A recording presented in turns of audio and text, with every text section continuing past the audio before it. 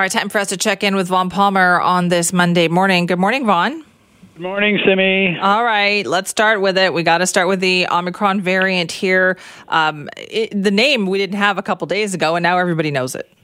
Yeah, everybody knows it, although I think across the Atlantic Ocean we're still arguing about how to pronounce it. So the British seem to prefer Omicron in their coverage, and the United States seems to prefer Omicron. So it's clear that the World Health Organization skipped over two letters in the Greek alphabet. They skipped over new because of the confusion that Gordon MacDonald pointed out on Friday, which is, are you going to have to say the new variant? And Xi, well, it is kind of a well-known name in China, including apparently some guy who's the president of China. So I guess they decided they didn't want to use that one either. That would be too confusing, too. Okay, so now we have a name. Where is BC's information? Well, I think that's a legitimate concern. We had a very brief statement Friday from Adrian Dix and Dr. Bonnie Henry praising the federal government for limiting flights from the countries that are most at risk. And that's a good step. But I was struck by Dr. Brian Conway, who we've interviewed many times on this issue, the infectious disease expert in Vancouver. On Saturday, he was on Global, and he said we need to hear from Dr. Bonnie Henry. British Columbians look to her for direction, and we need to know some things. He suggested it wasn't a great idea to wait to the usual briefing on Tuesday. I think he has a point for a couple of reasons. The first one, Simi, is the early evidence about the Omicron variant suggests that vaccines do provide more protection against it. We don't know how much protection, but I think that translates into an argument for stepping up boosters in British Columbia. It's on a fairly leisurely schedule at the moment. They're not expecting to complete boosters for everyone until the new year. I think there's a reason for at least getting a briefing, at least hearing our experts explain why they aren't stepping it up if they aren't stepping it up. So I think that's legit. There's concerns, obviously, as always, about seniors. Our hospitalization and ICU rate and death rate is already high. Our per capita numbers are now worse than several other Canadian provinces. So I think there's a reason for urgency here, and I think they should say about that. The other issue, which I think is also legitimate, there's been some evidence, Simi, that airport screening of arrivals has been slackening in recent weeks. Maybe not as much urgency to that either, not as worried about it.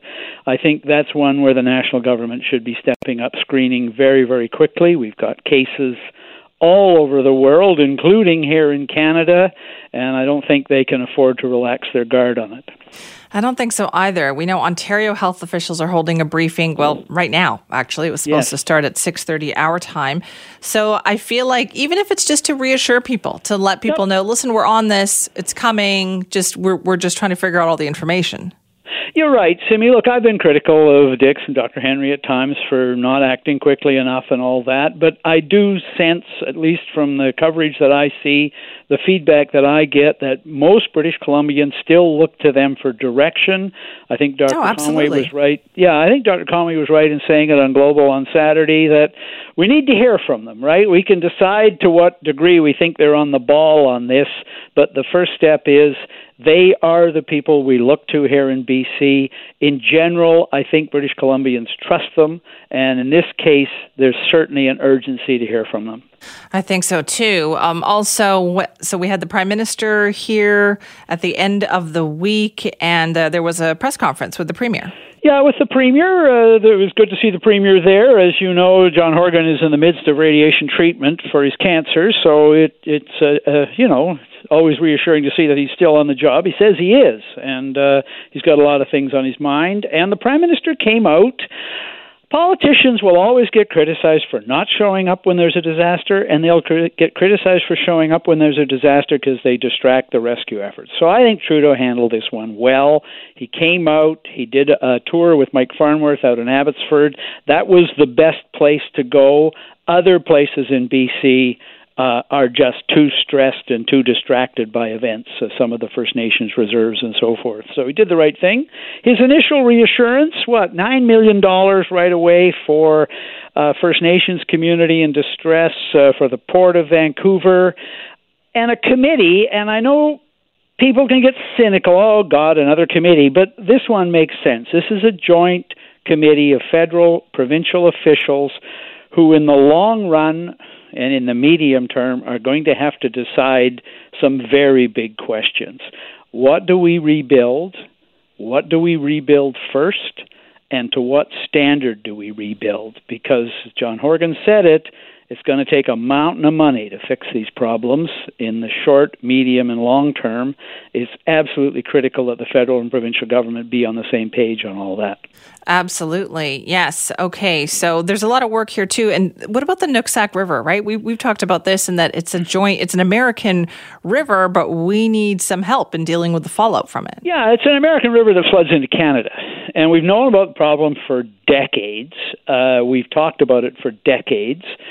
Mike Farnworth was good on that subject last week. He says it's a complicated problem. If it were a simple solution, we probably would have solved it. But yes, it clearly has to be international management of a river that rises in one country and floods into another. The Prime Minister said he's aware of it. The federal government is dealing with it. He said the Canadian Embassy in Washington, D.C. has already been on to the American government and gotten results on short-term things like our trucks being able to go down into the U.S. and come back into Canada to get supplies to the interior, travelers doing the same, people trying to get home doing the same. So he was optimistic about it. I'm optimistic about it to this extent that I think the governments are focused on it. Washington State has a problem with flooding with the Nooksack as well. But I think Farnworth is right. If there were an easy solution to this problem, it would have been solved a long time ago. There's a great debate in Washington about the right way to go about it. Do you dredge the river? That's controversial. Do you build the dikes higher upstream and force the water downstream? That's controversial. Who's going to pay for it? That's controversial. So I think it's going to take a major effort, one that is well worth doing, but Canada and the United States, British Columbia and Washington are going to have to work together. They certainly are. Okay, and very quickly, it sounds like BC is now going to use the Alert Ready wrap. Yeah, who knew? What a wonderful thing. Imagine, there's this thing called Alert Ready that's out there that's available that you can use to put people on alert when there's an imminent danger. Who knew that was available? I mean, I'm being sarcastic. British Columbia is the only province in Canada that hasn't used it. Ontario's used it 200 times. Alberta's used it. Saskatchewan, Quebec's used it. Even Prince Edward Island has used it. But, no, British Columbia, we're studying this matter. Well, they took so much heat for not using it and not even being ready to use it, really, and saying, oh, well, it's still experimental and we're going to have something ready next spring, that now they're ready to use it. Yeah. They will only use it in consultation with local government, and that's probably appropriate, although I think local government is somewhat overwhelmed these days. But in any event, they will use it for imminent threats. It's available, and British Columbians should be aware that their government has finally decided that Alert Ready has some merit. Good. Okay, Vaughn, thank you. Bye-bye.